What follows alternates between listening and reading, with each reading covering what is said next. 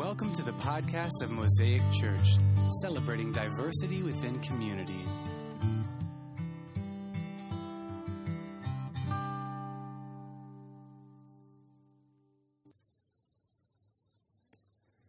So today, we're in John 6. That was a real lengthy verse, but there's a lot of that we're going to unpack today. And we're going to wrap our time and frame our time around this idea that Jesus is the bread of life. The idea that Jesus is what we need. So what happens? Well, at the beginning, it is coming close to Passover. And what does a good Jewish boy or girl have to do at Passover? There is a celebration. And there's a very specific celebration because they're remembering all that God had done before. Remember when we talked about Joshua and they would set up things so they could remember? God instituted these festivals at different times so they could remember. What were they remembering at Passover? They were remembering God bringing them out of Egypt. The last event in the 10 plagues that hit Egypt was that event where the firstborn son was going to die, except for those houses that had the lamb's blood on the doorpost, remember? And if that happened, the angel was going to pass over their house and that was a time to remember that the blood of the lamb saved the firstborn son in each household. And those of the Egyptians didn't. And so not only was it this idea that Christ was the Passover lamb, which we'll get to in a couple of weeks, but this idea that God saved them, that God was willing to pass over them because of the blood of the Lamb. And we'll talk about that analogy in a couple of weeks, but this is what they're remembering. And so there's this festival set up for them to remember that. And in that festival, they were supposed to have a celebration, and that celebration was very specific in the type of bread they ate initially, and then they just kind of had a feast. And so Jesus looks up and said, man, it is almost time for that celebration. He looks at Philip. Philip had been walking with Jesus long enough. He should have known this was a test. And he says, Philip, here comes a bunch of people. Where are we going to get all the food for them? It was a rhetorical question because Jesus already knew the answer, right? In fact, Scripture tells us that. That's not Fryer reading that into that and just so smart that I can, take the Scriptures and parse it out and know that, it flat out tells us that. Jesus already knew where he was going to get it. But he's asking Thomas this question because he wants to teach him a lesson. And so what does Thomas do? He's got an excuse, right? He's like, a year's wages wouldn't be enough to buy food for all these people. The implication, I think, from Thomas is I don't even have a year's wages. And even if I did, that wouldn't be enough. So Andrew steps in, Peter's brother. Says, well, hey, here's a boy with 2 loaves, 5 fish. Maybe it's the other way around. I don't really remember now. And he says, here's a kid with some food. Mom packed his lunch. He's ready to go for himself. He said, but for himself, because we got a lot more people than just this one kid. Their answers back to Jesus were only how this thing can't be done. The answer back to Jesus was only how they can't be done and all the reasons why it can't. I don't have enough money. There's not enough food to feed all these people. We got a little bit, but it's not enough to feed all these people. There was all these reasons why. And as we talk through this together, the first thing that I want us to pull out of the Scripture is that Jesus had an answer. Jesus had a miracle. Jesus had something that was ready to go. And he asked them. And all they gave him was all the reasons why it can't happen. And that is obviously true for us at different points in our life. There are times when we have great faith. It's like, God, you can do anything. There are times where it's like, all we got is excuses. God, you want me to do what? You want me to move where? You want church to look how? That doesn't make sense. It's not how it's going to be. There's all these reasons why that doesn't work. My family's going to be mad at me. The crowd who comes is going to turn away. Right? We can come up with tons of excuses. And all they got is excuses. We'll come back to that. Let's think of the people who were in this crowd, right? Typically in all of the stories of the New Testament, when we see Jesus talking, there are generally three kind of groups of people. One were these religious leaders, right? Different times, it's Pharisees, it's Sadducees, it's different times, it's different aspects. Sometimes it's both of them, but they're there in the crowd. Now, these were the rule followers, right? They were the rule keepers, even more than rule followers. They follow the rules, and because they follow the rules, they thought they were the keeper of the rules. The one who were going to tell everybody, here's how it's going to go. This is why this isn't correct, or this is why it is, and that's why you should follow me. So they were there in the crowd. And then you also have the disciples. These were the people who were following Jesus because they believed him. They knew him. But there's a problem with the disciples, right? They lacked faith a lot of times. They were often confused. They were kind of scared a lot. They were faithless. And that's like Jesus' words talking about these people. But they were there. And then there was the multitude, right? It was kind of like everybody else. And the other people were there because they were curious. They'd heard about Jesus. They maybe had seen a miracle earlier, and they wanted to see, can he do it again? They were kind of like, they were following Jesus because of the show, because of what could happen, because they heard sometimes food shows up when he's around. Sometimes kind of like the people who go on the Oprah show, right? I want to go there because this may be the day she gives everybody a new car. I'm not really sure. So I want to go. Maybe Jesus is going to do something cool. Maybe he's going to give us all food. So I'm going to go. And so these were all the people in the show. Those were the people who were just wanting what God had to offer them. But they weren't necessarily wanting God himself. They just wanted what God could offer them. And so what does Jesus do? Jesus actually provides that day. He takes the fish and the loaves, however many there was of each, divides it up, miraculously feeds all of these people. Remember, he asked Peter and Andrew, all they had was excuses, and Jesus said, well, I'm going to show you. And so he does it. And what happens right after that? There were some people in the crowd who said, this guy is, this is the one we've been waiting for. So we're going to go take him and make him king. For a lot of us, that would be a promotion. That would be like, okay, that's a good thing. Jesus said, no, I don't want any part of this. We would say, what are you talking about? This is the place you want to be. You're in the White House, right? You got the seat at Congress. You got the highest, you got the place at the table. You got everything you need. It is set now. And Jesus didn't want any part of it. Why? Because he was looking at it from God's perspective, not our perspective. Because my perspective was like, yeah, I'll take that. It's like that. Remember that show, Let's Make a Deal? Monty something or another, Monty Hall, is that his name? It's still on. Okay, I bet Monty Hall's not doing it anymore, though. Okay. You got these doors, and you got this one thing, and you're like, man, I'm going to trade it in for something else, or you could keep it. Someone says, Friar, you're going to be king? I'd be, keep it. Because there could be a goat behind that door, and I'm just going to hang right here. Jesus wasn't playing that game. Jesus was looking at it from God's perspective. He was the King of kings. He was the Lord of lords. He was the creator of all the universe. And they were thinking, man, this is as high as it gets. And Jesus, man, is so much more than just this. I'm not going to trade in what I have for just this, but how often do we trade in what we have for just that little thing?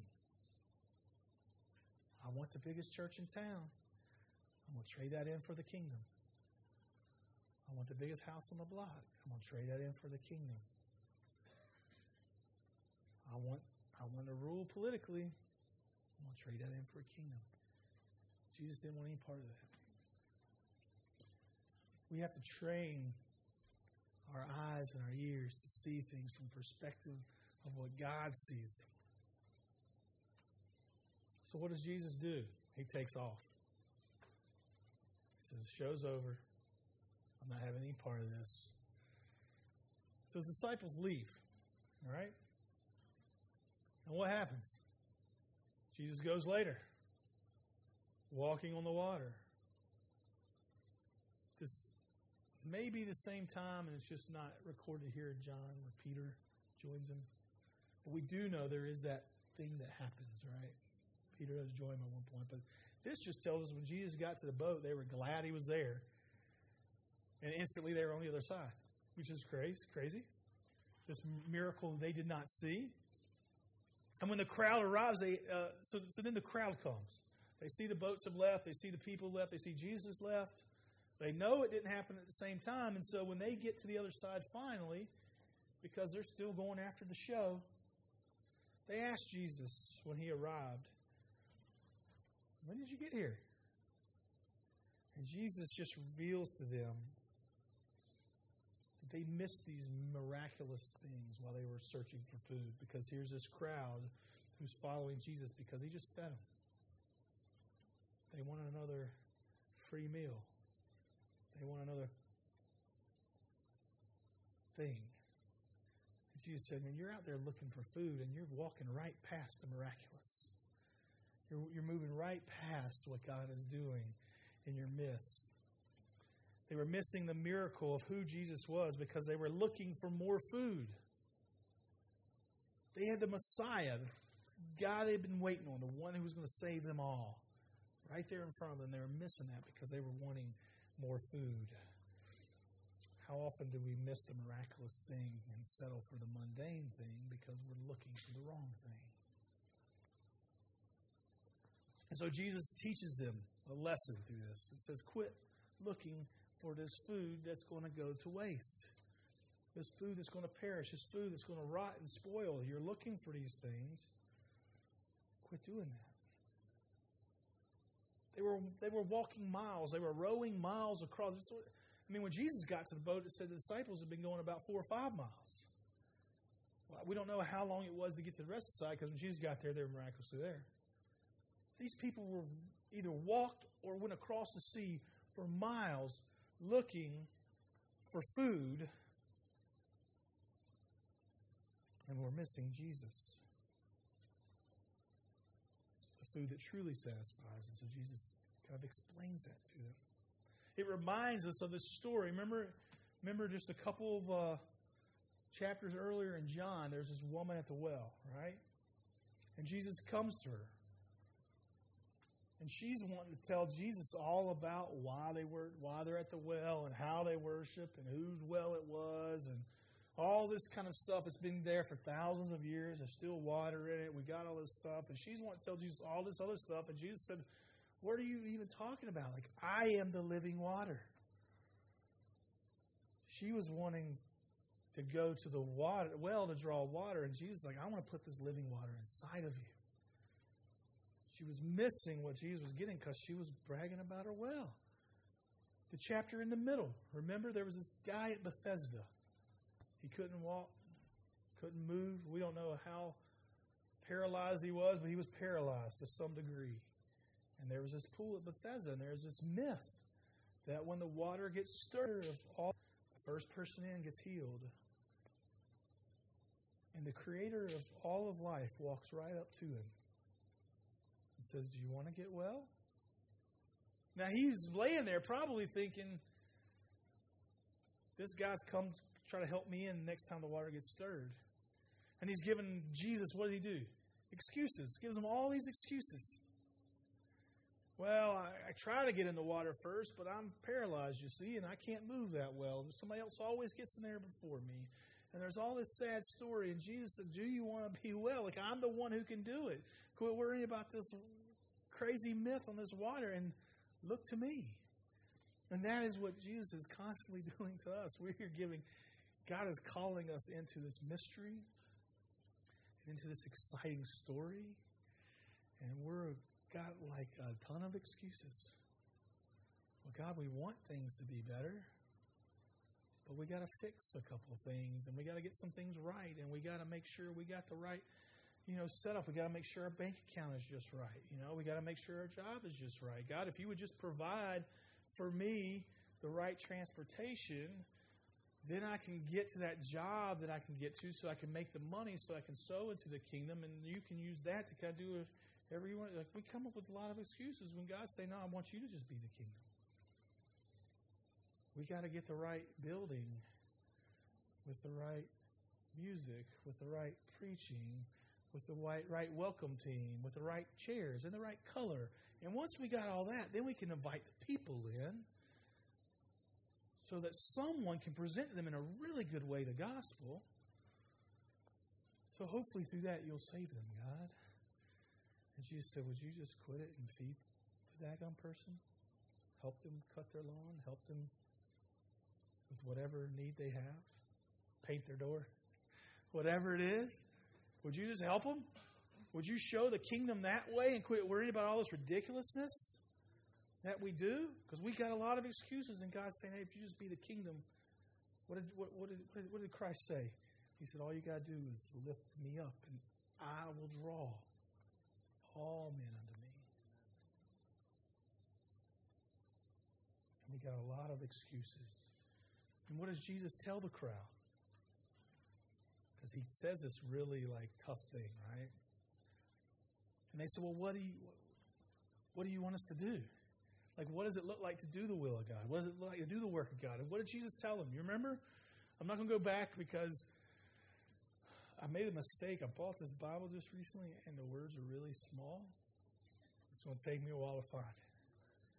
But you can go into John 6 and read, and it's somewhere around about between 30 and 40-ish, verses 30 and 40, maybe 45-ish.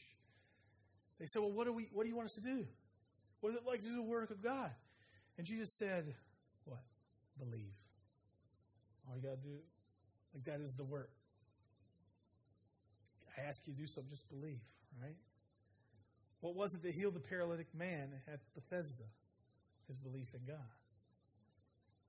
What changed in Peter's life from the night that he betrayed Jesus to just a couple months later when he's speaking before the Sanhedrin in boldness? He believed.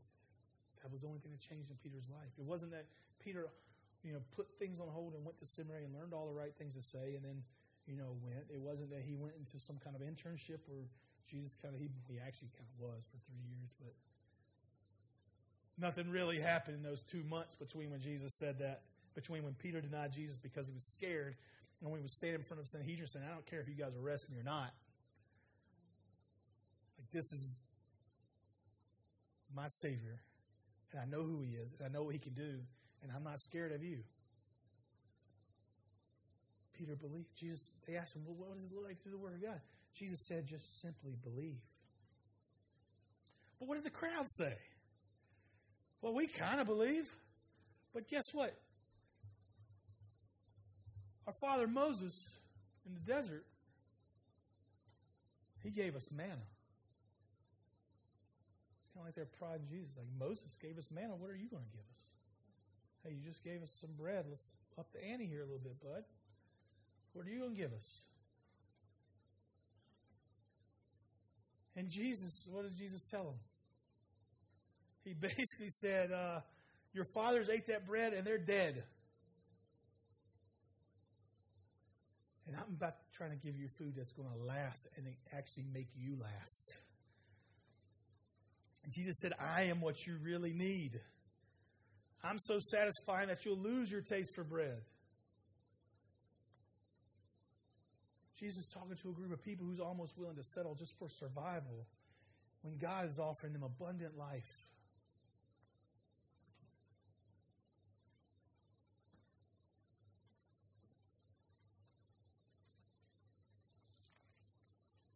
Just that first part of Isaiah 55 that we read. I'm not supposed to touch your face right now, but I can't turn the page if I with my finger. Why do you spend your money for that which is not bread, and labor for that which does not satisfy? Listen diligently to me. Eat what is good, and delight yourself in rich food. Incline your ear, hear that your soul may live. and I will make with you an everlasting covenant, my steadfast, sure love for David. The prophet Isaiah, God speaking to him and said, well, you're quit settling for that thing that's not going to last. Search for the good thing. Jesus then tells the crowd, you need to eat my flesh and drink my blood. And they said, you're not talking about the right kind of bread, bud. But Jesus is telling them, I want to be a part of you. Eat my flesh, drink my blood. I want to be a part of you. And I want you to be a part of me. And the crowd couldn't take it. They took off. But here's the interesting thing. Now, what happens in our context, right? If the crowd takes off, we draw in a crowd, we say something, it's like, oops, people left. What do we do? Oh, hang on, let me see how I can make this a little better. Can I make this a little better? Can I get you to really like what I'm saying, or like what I'm doing, or like how I'm doing worship, or like how I got to change this because this is, we got to make sure we don't lose the crowd. But Jesus didn't care because Jesus was speaking truth. Jesus did not change the message. In fact, he doubles down. He turns to his disciples. You guys want to leave too? Peter does have a moment of belief. And he gets here and there. This is a time in his life where he just there's no more room for unbelief. But at this point, he's kind of got it some and he doesn't some. And Peter gets it. And he says, where are we going to go? Who are we going to go to? You have the words of eternal life. Peter got it. Crowd doesn't. That's too hard. I just want the show. I just want the thing that's going to satisfy me now. I want immediate gratification. I want the payday. None of that. There's nothing wrong with that. Nothing wrong with a nice house, nice car, big church, worship I enjoy. Nothing wrong with any of that. And Jesus wasn't trying to tell the crowd, don't eat food for the rest of your life. There's nothing wrong with any of that. But what Jesus was saying is, this is what I'm calling you to right now. Can you put your wants and desires aside and go after the good thing? Can that be what's more important to you than any of the other stuff? Can that be what drives you? And regardless of if anybody else thinks you're crazy or doesn't go along with you, kicks you out, whatever it is, can you be willing to follow this no matter what? And we saw the answer from the disciples, right? 11 of those guys said, yeah, we're going down to the death. We're going down with the ship. If it goes down, we're going down with it because we don't know. If this isn't it, then nothing is. And so we're just going to.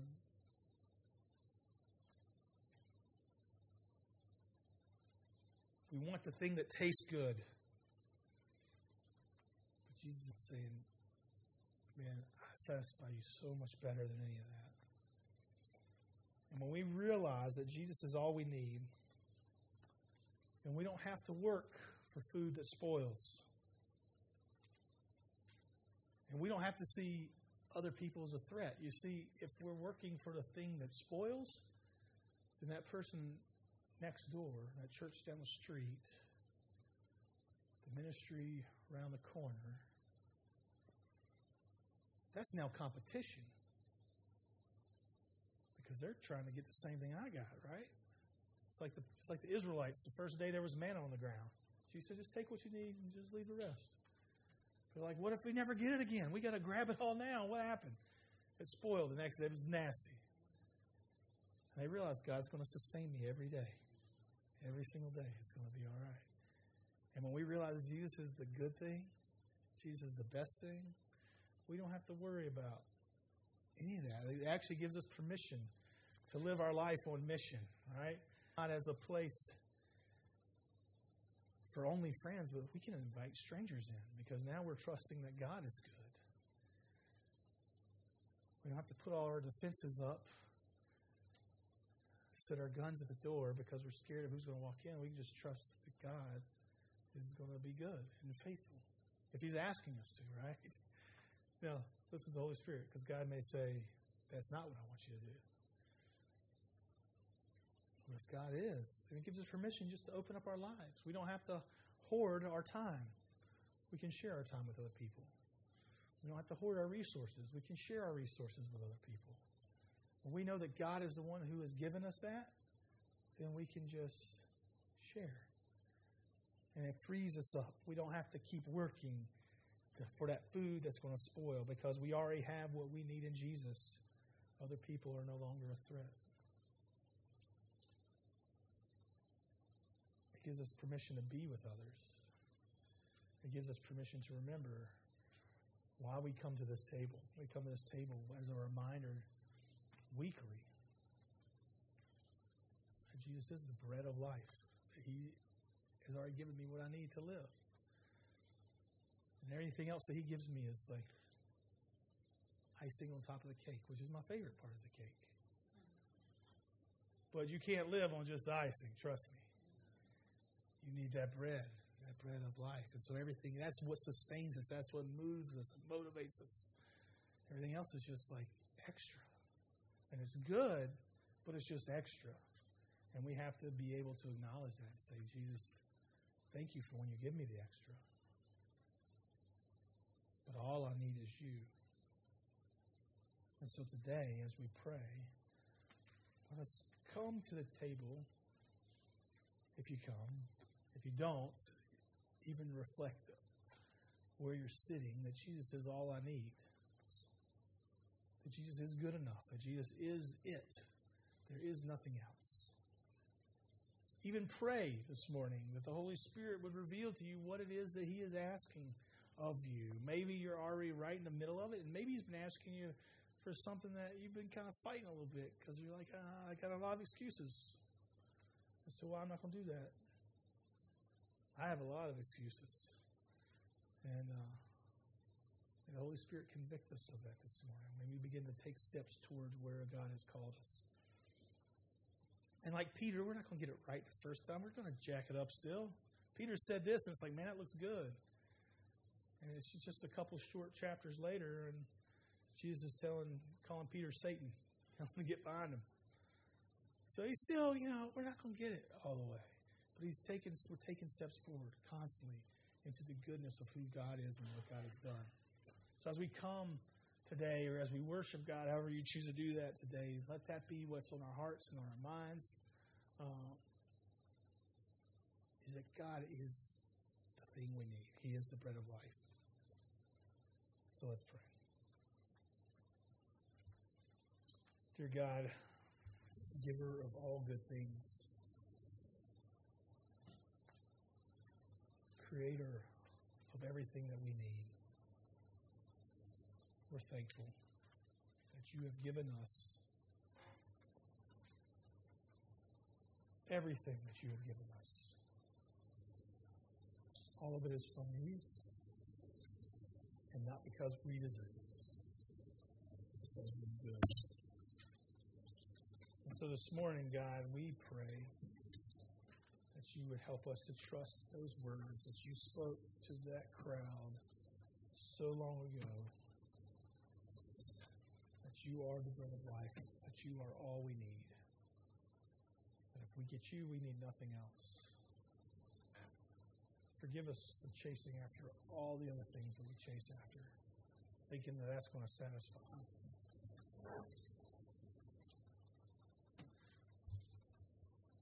And God, as we quit working for that thing that doesn't last, would you let us see that as an opportunity to embrace others, to live our lives on mission for you, to be able to share and spread your kingdom, knowing that we can't outgive what you have given and will continue to give. Just like manna, every day you will give us what we need to live and make it through that day, so we don't have to hoard.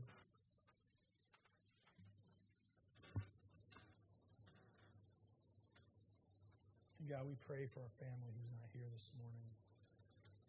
Would you be with them? If they're sick, would you heal them? If they're lonely, would you comfort them?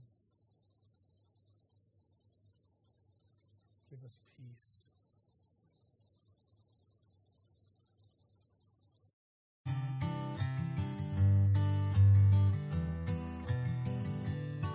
Thank you for listening to today's podcast.